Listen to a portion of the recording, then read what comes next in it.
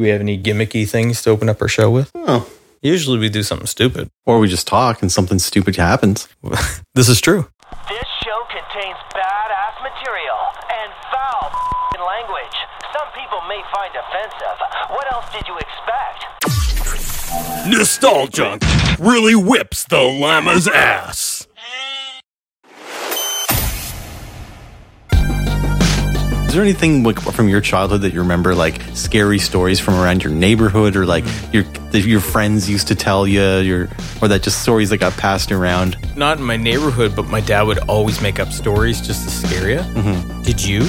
Yeah, well, I guess they were more ghost stories, but I do remember in Sackville, New Brunswick, when I was like super young, there was just this like derelict house, and the legend was, of course, that it was like the haunted house.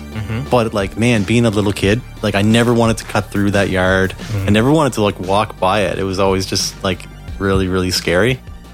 I don't know if these qualify. These are more like rumor kind of stories. Okay. The girl that pleasured herself with a frozen hot dog and it went in half.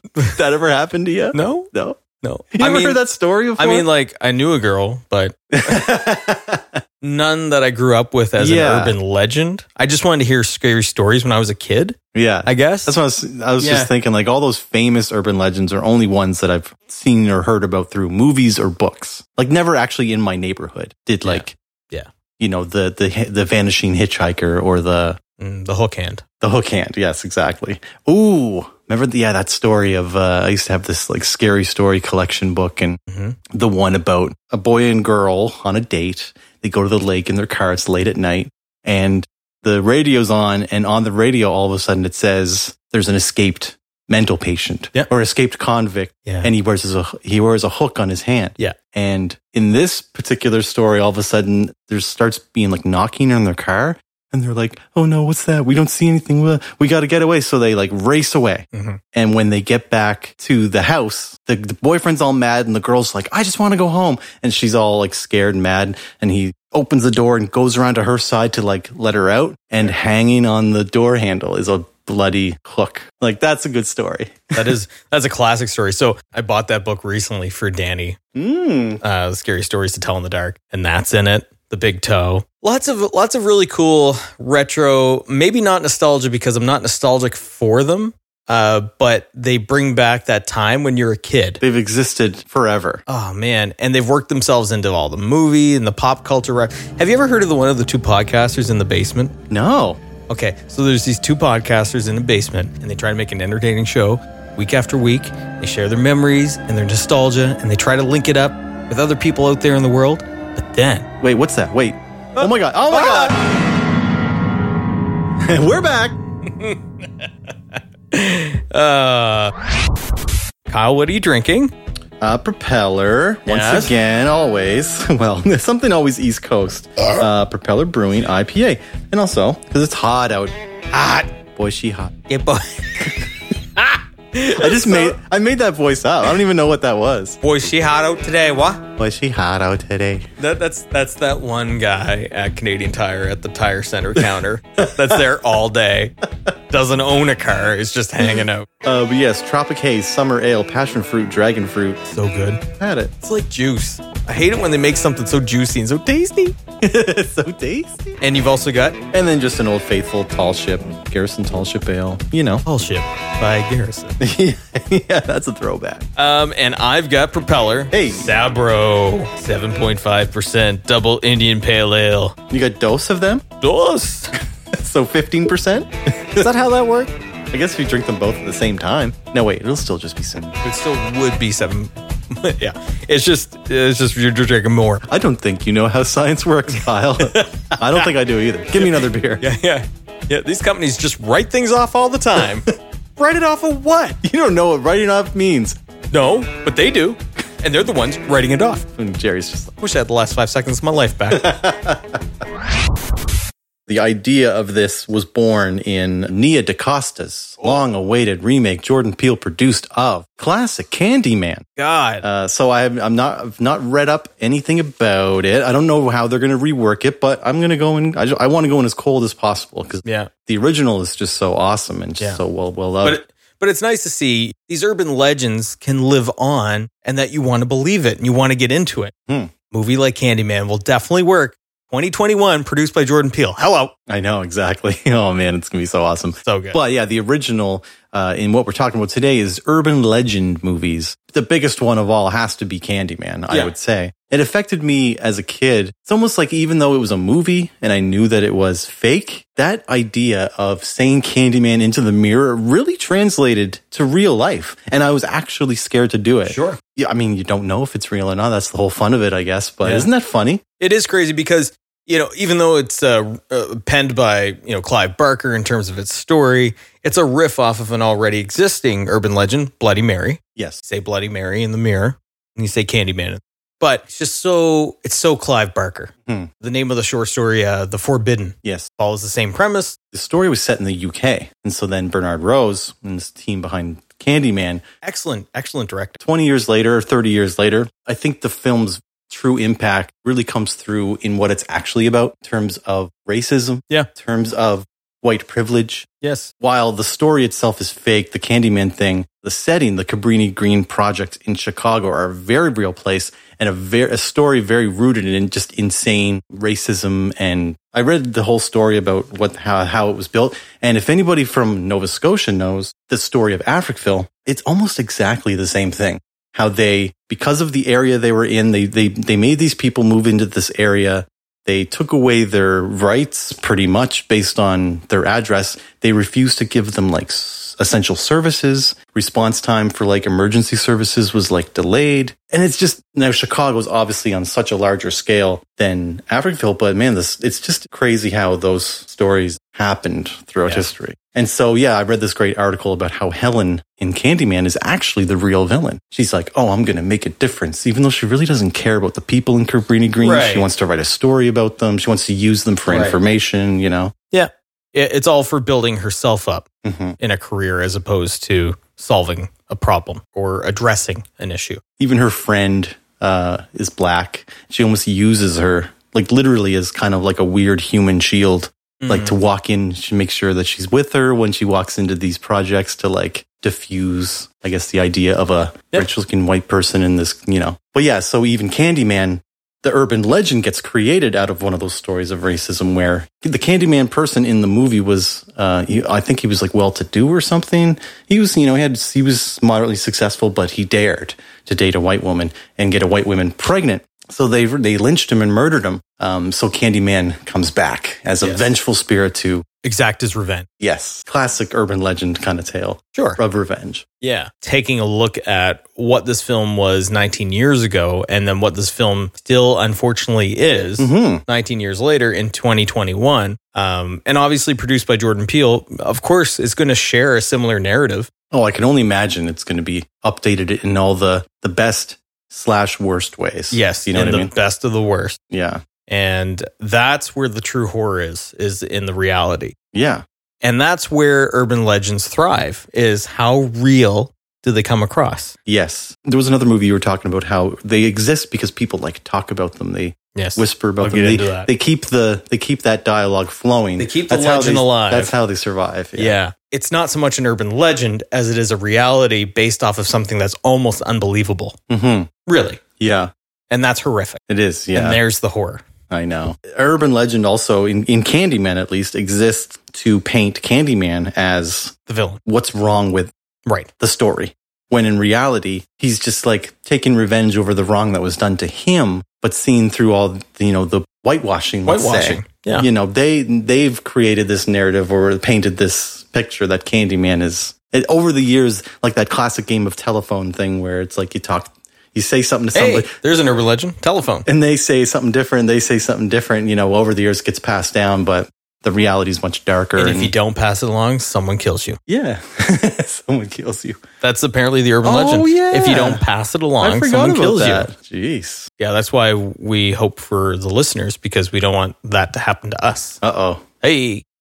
Check those numbers. Come on, someone, just one. Okay, well that... I think that leads us right into... a movie, if I were thinking about the same movie. You go for it. I was thinking, you said if you don't pass it along, someone kills you. I mean, that idea. Oh, baby. I mean, it works right into it. What's that blank videotape you have on top of your... But I don't want to put that in, just in case it's not the tape from Ring. Yeah. or Ringu. Yeah. Kyle, have you seen this VHS that I found? Yeah. Please, just watch it. Yeah. I'm not going to tell you what's on it, but you need to watch it, and I need to leave the room. But you stay and watch it because you need to watch it. Yeah. That's a kind of an awesome story. Like 7 days. Yeah, a perfect like urban legend type story of even in the movie. I think they heard about the tape. Yes. The kids they've known about the tape that if you watch it, you're going to die in 7 days unless someone else watches it. But they don't even think it's real until they actually see start it. dying. Yeah, and they see it and they get the call. I love that opening scene at least. Oh man, because they're kind of it's like a Scream-esque. It definitely is. But that opening scene where the two girls are over for a sleepover and they're talking about the legend and no, it's not real, whatever. And the phone rings and the way they both look at the phone. And then her friend's like, "Do you watch this tape?" And her friend's face is so terrified because she did. It's perfect. She never expected it to be real. Yeah.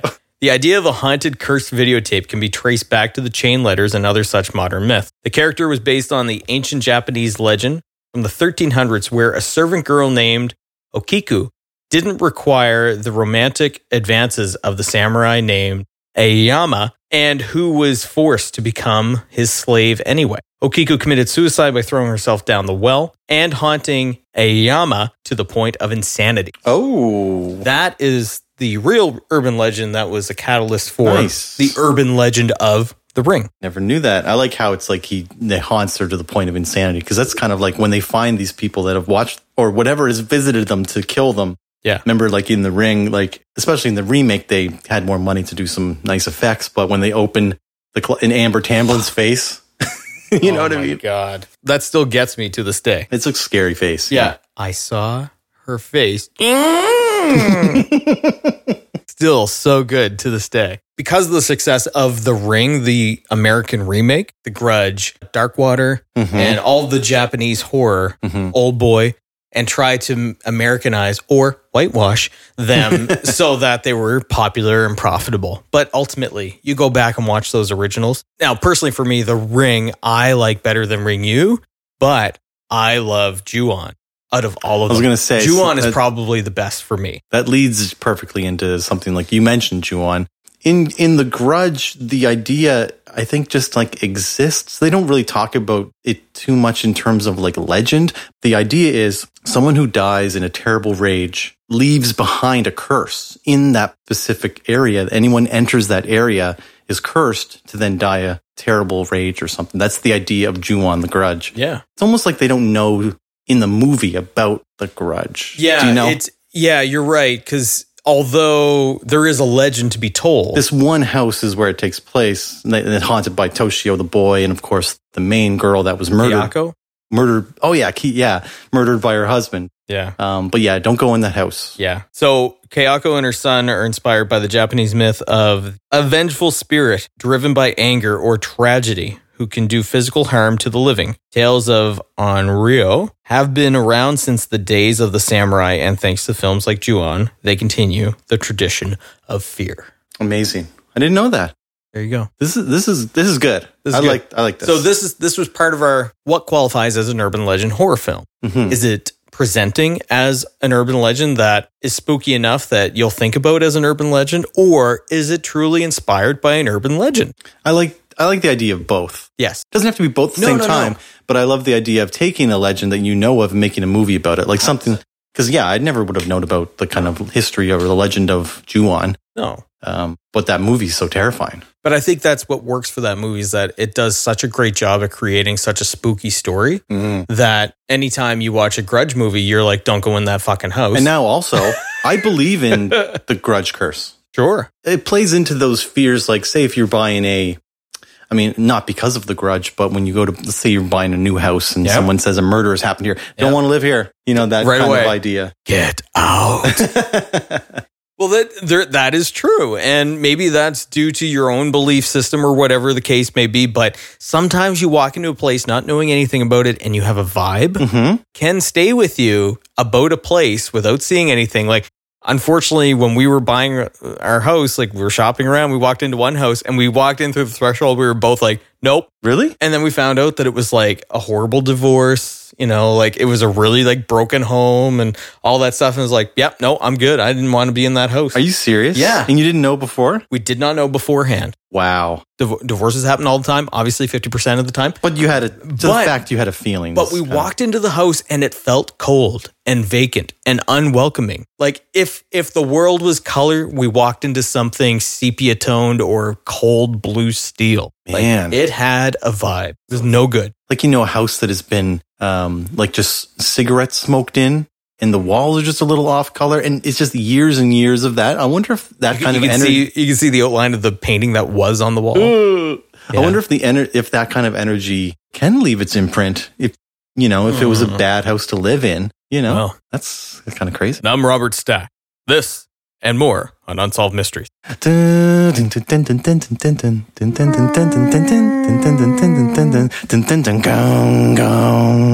Oh man. That makes me, I'm already got goosebumps. Welcome to Bitch Watch. Hi, I'm Sly.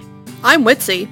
And we're two bitches watching TV. We're a recap and shit talk show. That's right, we watch hours and hours and hours of TV, so you don't have to. You can listen and laugh along with us everywhere you listen to podcasts and find us on Instagram and Twitter at BitchWatchPod. Is our show original? No. Entertaining? We hope so. This is Bitch Watch.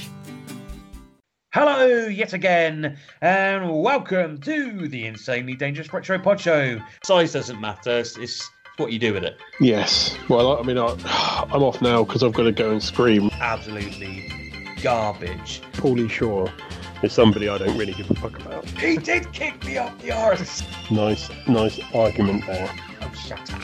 Shut up, you tart. Oh, there's a finger. I almost urinated. Tune in next week because I just can't stop loving you guys. It's the Batman jeans. No more Andy Hinchcliffe. I don't know.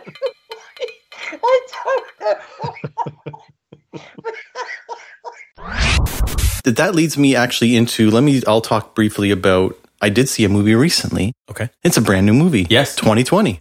It's on Shudder right now, just came out.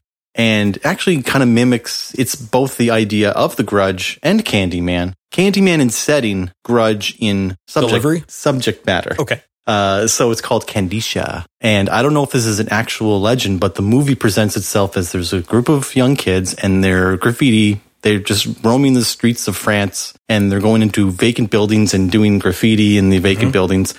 And as they're doing it, they come across some lettering that says Candisha. And so one of the friends goes, "Oh, I know this story." And, and then the campfire and the circle of friends. So it tells about this vengeful spirit, this Moroccan legend. She was wronged and she takes her revenge out on men. It's the idea that the men that have wronged her. So you can conjure her up by saying her name. Right. Candyman.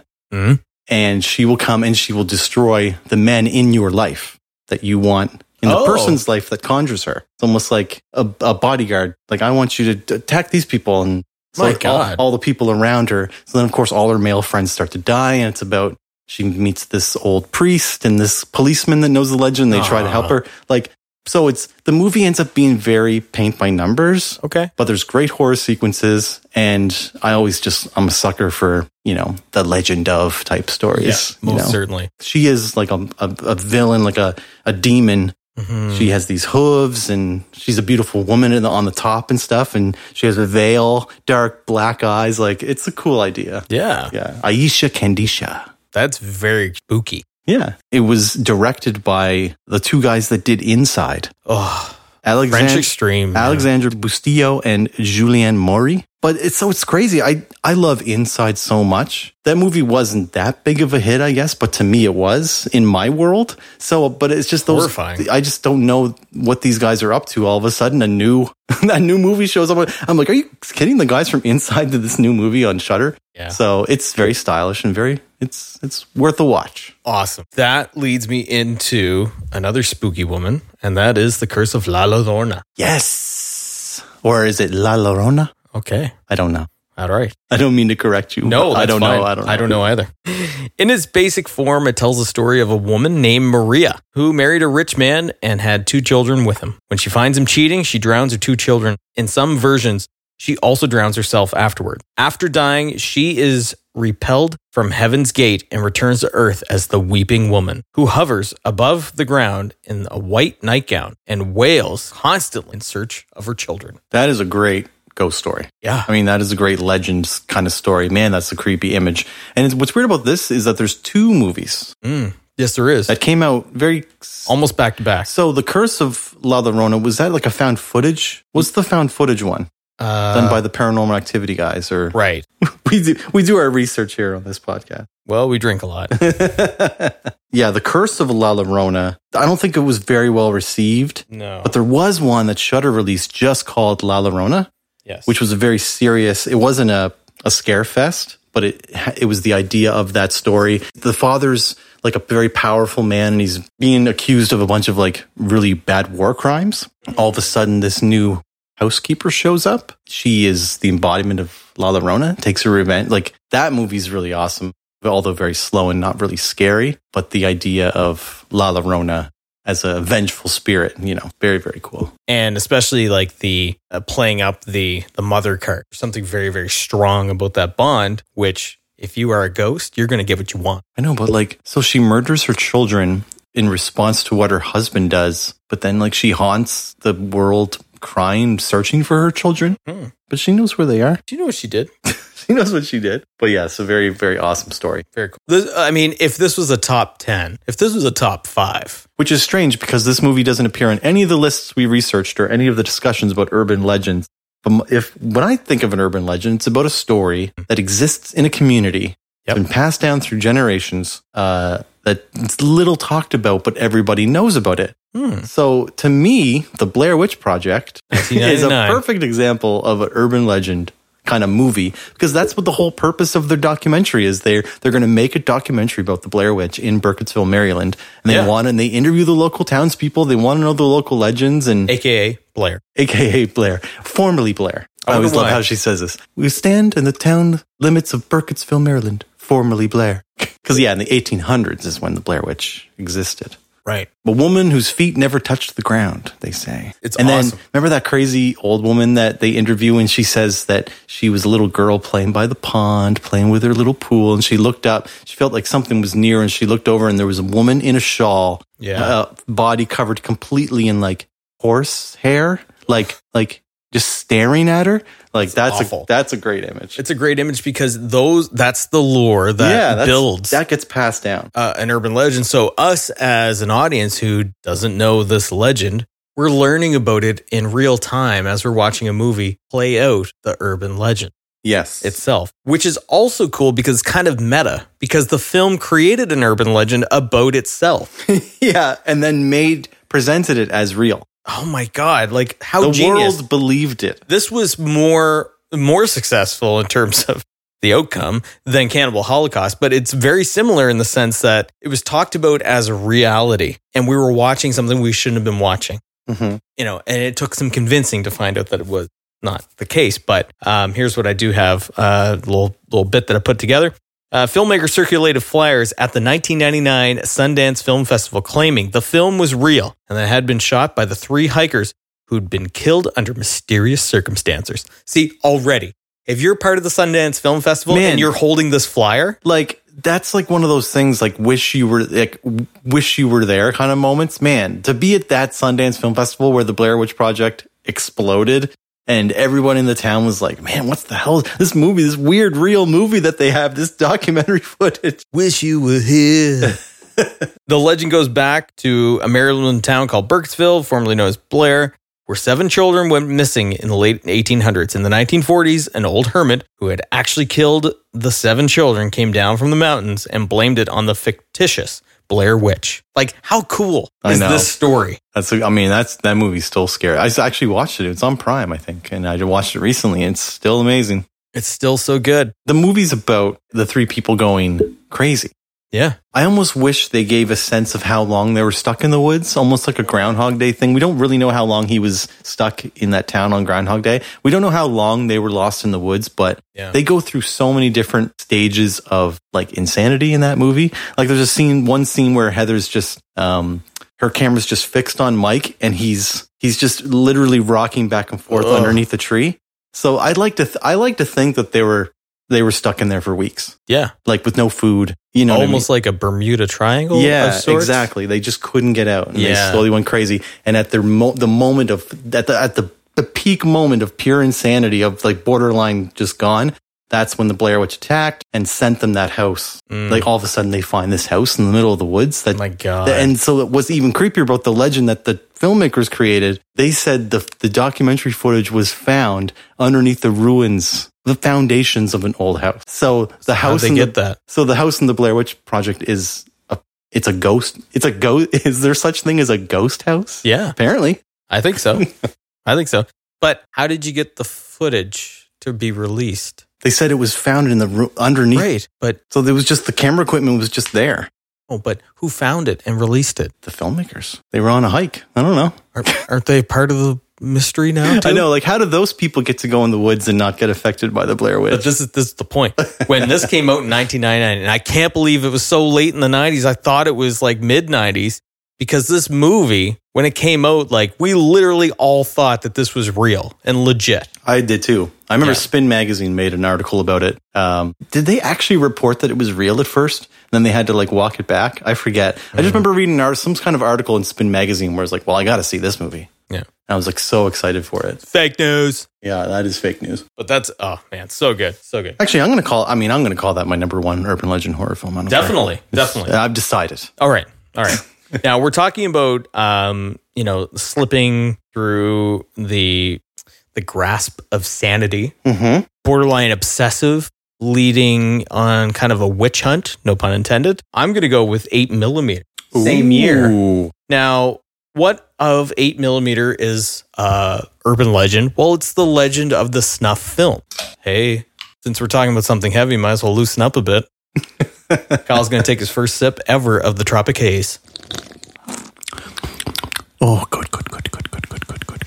Isn't that good? Oh, that is good. That's a little too good. Actually is too good. Yeah. All right. Back to the snuff film. So the urban legend of a snuff film is it real or fake? Now, you and I talked about this on our traumatizing kid moments, right? You know, when you're in your teens in high school and then you come across, pre-dark web, come across footage. Is this real or not? And of course, I brought up the unknown Russian soldier video where it's like a full-on decapitation of this soldier at up close, point blank. But it was so graphic and visceral that I want to believe that it's real. That's the one with the knife through the neck? Yeah. I think that one was actually real. I know. And I watched that way too much. I saw that too, way too young. Yeah. Way too young, way too much. And there was a second version of it where you see it all the way through to like the full on decapitation. And it's like, wow, like I watched this. I know. And like, I think it's because, you know what I mean? Sometimes you can just tell when things are, I think you really can tell when things are fake in terms of, I guess, actors, effect. Yeah. But yeah, I can, man, it's funny. Like I can still see that playing out in my mind. It's one of those moments, that really imprints on you. And his reaction and just the way the knife goes in the neck, I'm like, well, that was real. Like, yeah, there's just no two ways about it. It's like try and lighten the mood. When we're talking about something like real and gross and something that you come across, from your youth, then you see elements of it in other pop culture or in movies. Like, for instance, in Videodrome, they become so obsessed over a broadcast coming in, a pirate broadcast of literal torture, which is essentially a snuff film. Yep. Now, in the case of 8mm, it is a really dark movie. Right around, it's got that vibe of like Seven, Fight Club, very dark, dingy, grimy, Bad Lieutenant kind of vibe. But he is a man on a mission to find not only is it real, but who made it. And then we find out that it is real. When did you last watch this? A long time ago. I watched it pretty recently. Yeah. And it's, I totally forgotten about it, but it speaks to my love of those kind of movies. I love movies. Like I've said before, you have this story, you don't know whether it's real or not, and it turns out to be real. And like, that's terrifying to me. That's like, a true urban legend. When it's like, do you really want to know? Like, I don't know if you really want to know the truth, because the truth is it's real. You can't handle the truth. Like, you don't want to know that it's real. And I think that's the point of the movie, the idea that sometimes there's no point. So yeah, the movie starts out with like this billionaire. Let's say he's a billionaire. He's a rich guy. He dies. Yes. And his wife finds this old 8mm film reel in like his safe. She never knew about this thing. Not a good find. She and her lawyer watch it, and it shows a woman, like, it's almost like starts as a kind of a weird porn film that turns into her being murdered by this, like, remember the Gimp from Pulp Fiction? He has like the bondage mask. Yes. So she hires Nick Cage. He's a private investigator, and she just goes, I just want to know if this is, I can't live the rest of my life without knowing if this was an actual girl who got murdered. So he sends them to like this dark underbelly of like snuff films, the legend of snuff films, like dark film producers, like we talked about in Censor. Yeah. That underground kind of film producers and stuff. And like, it feels like he's wandering the same streets as Maniac. Yeah, for sure. And, you know, needless to say, spoiler alert, sorry if you haven't seen 8mm from like 20 years ago. It's all true. And he finds out, but I think the point of the movie is that... Wait, she actually hired Nick Cage in real life? Yeah. The point is, because he wants to know why. And the point is there's no why. It's money. Sometimes, yes. Yeah, sometimes. Yeah, sometimes it is money, but sometimes, and this speaks to even something as simple, and not an urban legend, but you could see how quickly something could turn into that. The premise of the movie No Country for Old Men. Yes. Sometimes evil just doesn't die. Exactly. And the fact that it's evil, that's its motivator. Evil is indifferent. Like, what's the reason? There's no reason. No. Like why did Ted Bundy kill? He wanted to kill. And there's, he was brought up by good parents. He was actually well-to-do. He was going up in the political system. He was a good-looking dude. Why did he murder to like 30 women? Sure. Just because that's what he wanted to do. You know, that's what 8mm is about. But yes, 8mm. You know who was not a good-looking serial killer? Who? David Berkowitz. Yeah, that motherfucker. That screams, run. Yeah. Or as Red says, run. Oh my God. I'll always try to work in either Dr. Otto or Us reference. You love, yeah. Join Jackie and Danielle, two best friends and ex-Blockbuster employees who are rewatching some of their favorite movies from the late 90s and early 2000s on the No More Late Fees podcast. And remember, be kind and rewind. Stoner Chicks. We're four friends who met through comedy and bonded through weed. I'm Grace Penzel. I'm Kayla Teal. I'm Stephanie Thompson. I'm Phoebe Richards. If you love smoking weed and laughing with your friends, this podcast is for you. Weekly episodes will drop on Fridays starting April 2nd, so subscribe now to Stoner Chicks wherever you get your podcasts. Coming to your favorite podcatcher soon. So now let's go into some movies where these are actual urban legends that get passed down generation to generation. So while the movies themselves might not deal in the discussing of the urban legend, it's about the concept. And so one of those timeless concepts of an urban legend is the babysitter going into a house. She's there by herself. She starts getting obscene or starts getting phone calls. Maybe they're obscene. Maybe it's just silence. That's creepy to me. Just like she's like, hello. Yeah, the breathing, exactly. So that makes me think of, the purest form of that idea to me is When a Stranger Calls. 1979. Yeah, so that title alone, and just, the call is coming from within the house.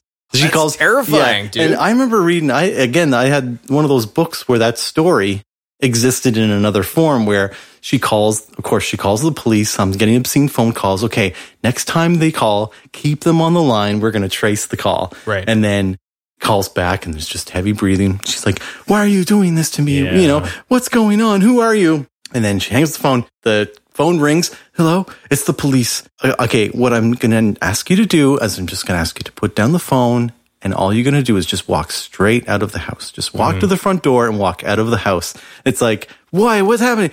The call is coming from inside the house. Yeah, that's pretty fucking wild. That is scary, man. That is, yeah. So yeah, it's based off The Babysitter and the Man Upstairs, partially based on the real-life murder of Janet Christman, a teenage babysitter who was murdered in 1950 and whose killer or killers have never been caught. Ew. Right? Scary. Ew. I love sitting with Kyle and revealing something real. I didn't know that. Yeah. Didn't know they were never caught. Now, to piggyback off of that, that's 1979. 1974, of course, Bob Clark released Black Christmas. Now, we've mentioned this several times. I know. And I love it because it always comes up. I mean, we got to do a Nostalgia Hall of Fame at some point, and Black Christmas is on there. Yeah, for sure. Now, this is, again, a telling of the babysitter and the man upstairs in theory, as it is a phone call within the house. The real-life serial killer that Moore based his script on was that of Wayne Bowden, a.k.a. the vampire rapist who killed 5 women in the Montreal area from 1969 to 1971. Oh, my goodness. So that was a real event that inspired an urban legend-inspired film. Yeah, took that idea, but then played up the call. Right. The call is coming from inside the house. Babysitter kind of home alone in the house. Yeah. Yeah. Even though there was multiple people in the house, but right. Yeah, that idea of just, the call coming from inside. That's like the ultimate punchline to those kind of stories, you know, the impact. Yeah. Brutal. Now let's talk about, and I'm just trying to think of those movies that, you know, those classic old lore type, you know, urban legend stories that gets passed down. It makes me think of the idea of Cropsey. Ooh. Does he have a first name? Well, in the fake world, no. Oh. But in the real world, because Cropsey was real, in a way. Mm-hmm. The surname Cropsey first appeared in New York around the colonial times. A famous early Cropsey was the painter Jacob Cropsey, who was from Staten Island, but wound up being buried in Sleepy Hollow. Obviously, another famous urban legend site. But sometime around 1900, the legend of Cropsey Maniac was born in and around New York. Now, that takes us to The Burning, where it's loosely based off of the New York urban legend Cropsey. The film followed a group of camp counselors as they are murdered off one by one by a caretaker who was just released from the hospital after a near-fatal prank by campers leaves him horribly disfigured, driving him to seek revenge. Now, if that doesn't sound like one of the best slashers you have never watched, sure, you've seen it all before, but have you seen it with the man that looks like Freddy Krueger underneath Jason's mask? I don't think so. Oh, man, I would hope people have seen The Burning. The Burning's had such a resurgence, I guess, over the years. Yes, in that people are, talking about how good it actually was. And, it's an early Tom Savini. It's got Jason Alexander with hair. I mean, Jason Alexander with hair is an urban legend. Yeah, it's only revealed on The Burn. Yeah. But yeah, I love, again, a great revenge type urban legend story, that's passed down. It starts with the reenactment of what happened to Cropsey, a prank gone wrong by these campers, burned alive in his little cabin. And then later comes back to, enact his revenge on some other campers. Poor campers. Yeah. So, I mean, like this in terms of like, is this an urban legend or not? It totally is, because this story could be told anywhere, anytime, as long as you have a creepy woods section. Yes. You can't help but think, are you walking into the woods? Are you going to get Cropsey or are you going to get the Blair Witch? I know. Two very different villains. But both exist in the woods. Both are going to get you. The woods are creepy. Yeah. Now, I'm not going to get into this in terms of an urban legend, but I mean, at the same time, horror movies create icons that can exist in our minds when we step foot into certain environments. Mm-hmm. You think of the woods, you've also got Jason Voorhees. Now, obviously exists in the fake world and doesn't haunt me, definitely, but you can see how quickly your mind races and conjures up stories at any time. No wonder these movies are endless, because there's always people to be killed. I know. Also, and you and I have talked about this, even Michael Myers. Like, Michael Myers is not a urban legend, but the kids refer to him as a boogeyman, and the notion of the boogeyman is an urban legend. That's true, and I think that qualifies, because even at the start of it's at the start of Halloween, at least present day, let's say, of Laurie Strode's present day Halloween. Yes, it's implied through Tommy. Everyone knows about the Myers house. Everyone knows what happened at the Myers house. Good point. Do you know what I mean? Yeah. Even Laurie must know what happened at the Myers house. Yes. Because like the little Tommy's like, you can't go in there. That's Spook House. You know what I mean? I love his little voice. Wow. You play a little kid so well. Can't go in there. Yeah. That's Spook House. But yeah, so it is a legend in Haddonfield. It exists in that world. Yeah, and whether or not that's real to us in terms of like, is that a real world place? It exists within the universe that it's created. But I was even speaking earlier about that house that existed in when I was a kid in Sackville, about like it was just a haunted house. Like it was a derelict haunted house, and you just were scared walking past it. That's the Michael Myers house. Now, Nova Scotia has its own ghost lore. Mm-hmm. We have a good amount of ghost stories in a port city that's been around for, a good amount of time. Mm-hmm. Bill Jessup made a whole career off of publishing and covering the ghost stories of the Maritimes. You don't have to believe that they're real, but they're part of our culture. Yeah. They're part of our upbringing. They're part of our storytelling. And when you see movies that kind of seem similar, you almost want to believe that your own ghost stories could be true. Oh, I believe it. So when you see a movie like Halloween and you see Michael Myers embodied physically in the movie, you're thinking like, shit, like, I bet you that's Cropsy. I bet you that's somebody else. Yeah. Again, it's that I love. I mean, I guess horror films, that's their design, but the legend turns out to be real is always terrifying to me. I love it too. Dude. Not necessarily honorable mention, but kind of gray area borderline, the Necronomicon from the Evil Dead. I mean, H.P. Lovecraft wrote about the Necronomicon so long ago, but the idea of the Book of the Dead has existed in just like as lore for so long, while the Evil Dead series is not really about it's not an urban legend per se.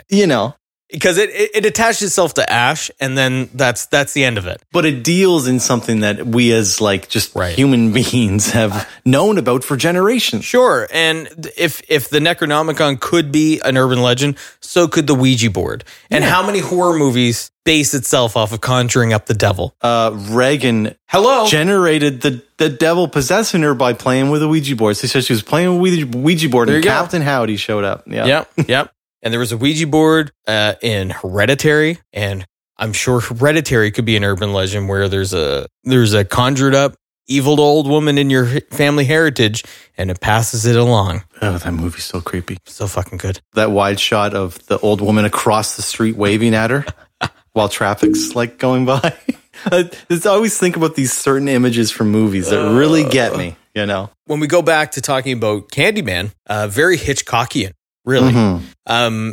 And Hitchcock was the master of suspense, obviously, but part of his delivery and how he framed suspense was that you get to know something that the actors don't. So the good guys don't know of the terror on the other side of the door, but you do. Mm-hmm. A lot of that exists within Candyman. You get to see something in the reflection that they don't see, something in the shadows. Another type of storyline that I love is for something like Candyman.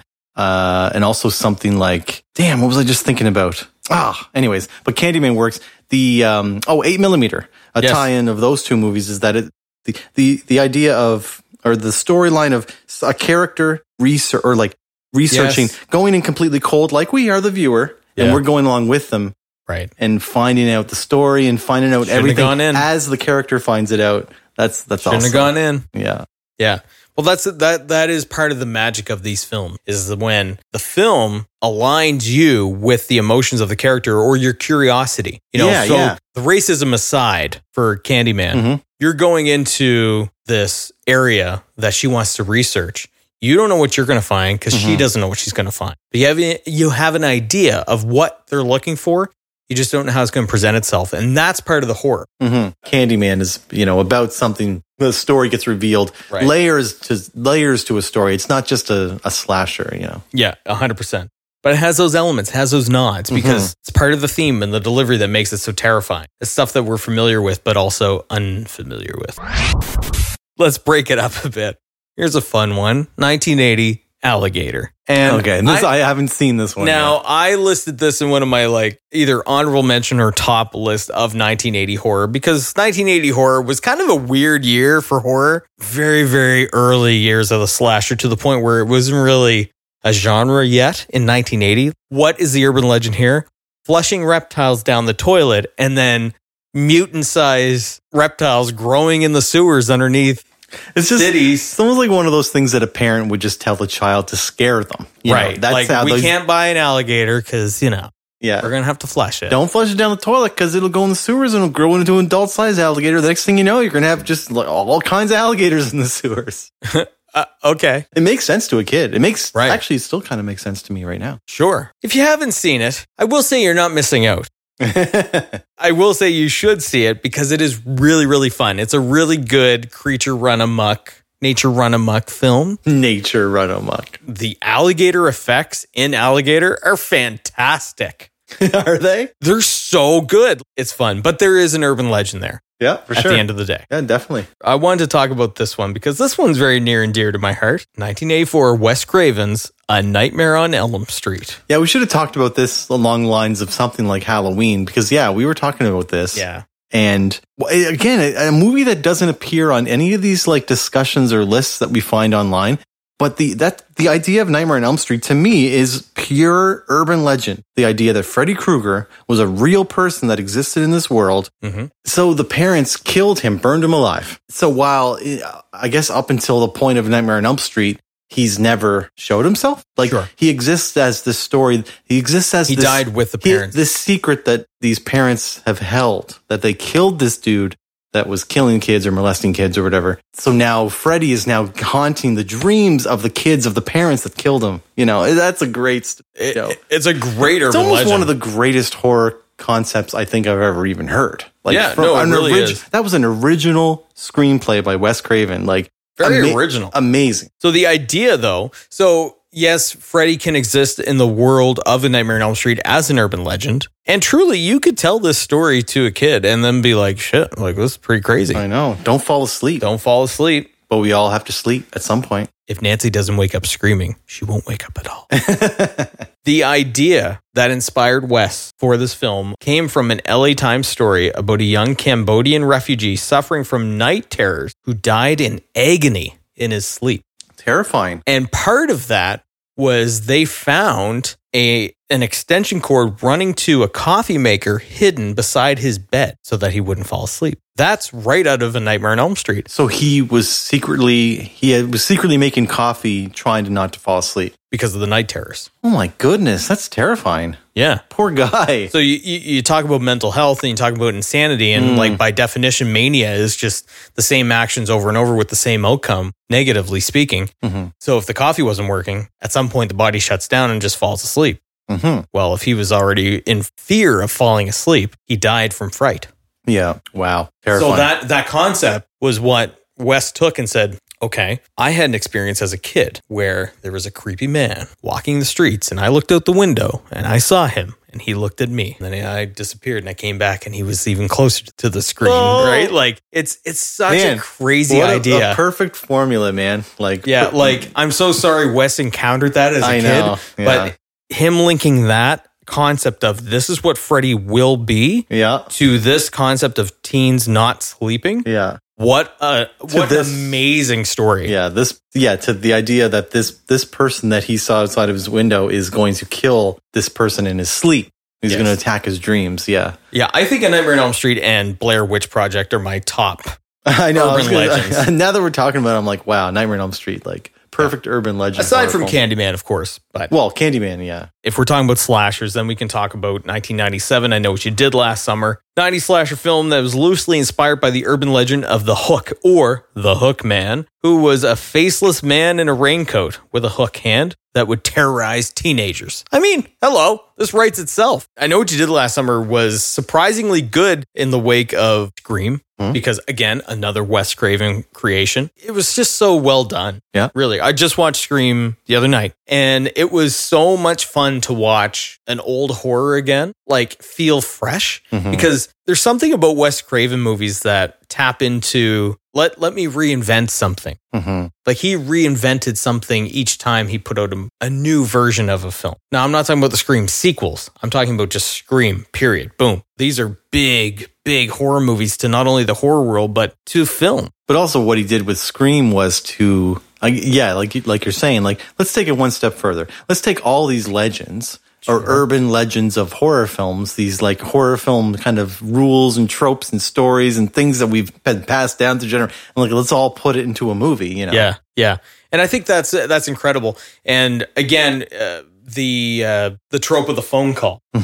That's the opening Oh my God. And it's like one of the best openings in horror films ever. And that itself, like that calls back to, When a Stranger Calls. Well, yeah, I was gonna like that moment of while he's not in the house, the moment of why do you want to know all this? I want to know who I'm looking at. Oh, what'd you say? Like what? I want to know who I am talking to. Wait a minute. What? Yeah. What? Yeah, Drew Barrymore. What? Oh my God. There you go. I mean, I didn't even think of Scream really, but Scream does exist in the same world that Black Christmas and... When Jamie Kennedy's going through the rules of horror films, it's like kind of urban legendish, Most certainly. And whatever you do, when you leave a room, don't say, I'll be right back, because you won't be back. Hey, I'm just going to go get a beer. Do you want one? Yeah, sure. I'll be right back. Again, playing like they don't think it's real, but it's real. So all of the tropes that he lists, could that not be a part of the urban legend that exists within horror? I guess. Like no sec? The urban legends of all horror the slashers films, are gone. All slashers are urban legend. I know. Yeah. My Bloody Valentine. Oh, that's a great one that was never Yeah, we didn't talk about that one. Yeah. And the legend of Harry Warden. Of course. Set in Sydney, Nova Scotia. Hey. But, I mean, that's one that wasn't exploited. And maybe that's why we still love the story of My Bloody Valentine so much, is that it wasn't overdone. Yeah. But, my God. But in that world, they know this. Well, the sheriff, the kids know it and they joke about the legend of Harry Warden, but the sheriff, remember when the heart or like in the candy box shows up, he's like, oh my God, it's freaking out. Like it's really happening again. He knows. Yeah. He knows that he shouldn't be fucking with that shit. That will haunt that town. The setting within the film can create its own urban legend. Whether or not it's an urban legend that impacts you, I think it can exist within the film strong enough that it's like, this town will never be the same because of it. Exactly. Yeah. Even if it happened 100 years ago, if you live in that town, oh, you're going to know about the legend of Harry Warden. Oh, yeah. It'll survive forever. Yeah. That's what makes a great urban legend. The Slender Man. This is fairly recent. You and I were talking about this right before we recorded. This is interesting. You know a little bit more about it than I do. I think it was IGN. They published a review of a game, and it was an independent game. They gave it a 10 out of 10. They said this is one of the greatest horror video games you will ever play. That's so and bold. It's in an independent game. It was so cheap. The graphics weren't even good. It was called Slender, and it involved you walking around the woods trying to find little tokens. You needed to find like 5 tokens. But if you encountered Slender Man, who is a guy in like a black suit, long arms, white head, but he was motionless. You couldn't stare at him too long or you'd go insane. So you had to turn away. I don't think you know how effective this game actually was. No, I didn't. If you play this game at night, it seriously induced like mad anxiety. Like it's an insane horror game because the idea of the game being over is enough for you to be, and not only that, if you turn your character and you see Slender off in the distance in the woods, just staring at you, distorted sounds and white noise starts like amping up, and it really does affect you. But the best part, at one point, you find yourself in it's almost like a campground bathroom type structure where it just involves hallways. So if you turn the corner, if you're walking in, and you turn a corner, he'll just be there staring at you, and oh my God, and you had to turn your camera away. Man, the game was scary as hell. So I think that's where Slender Man first started. So, but then the idea of the Slender Man grew on the internet through like stories and what's it called? The No Sleep subreddit, which involves just like lore and things being created out of this idea. But I think I know where you're going with the movie version of. Yeah. Like in its basic form, he's tall, spindly, well-dressed, with no face, who sometimes has tentacles coming out of his back. 2014, 2 Wisconsin girls took the online meme to its extreme when they stabbed a classmate and told them Slender Man instructed them to do it. It's just insane that actually happened. Like, I feel so bad for everybody involved, including the little girls that's just like, so broken by this idea. That's obviously fake. I know. But that's insane how a legend can infiltrate the mind, So brutal. So brutal. I think we'll end it on this one, is the obvious movie called Urban Legend.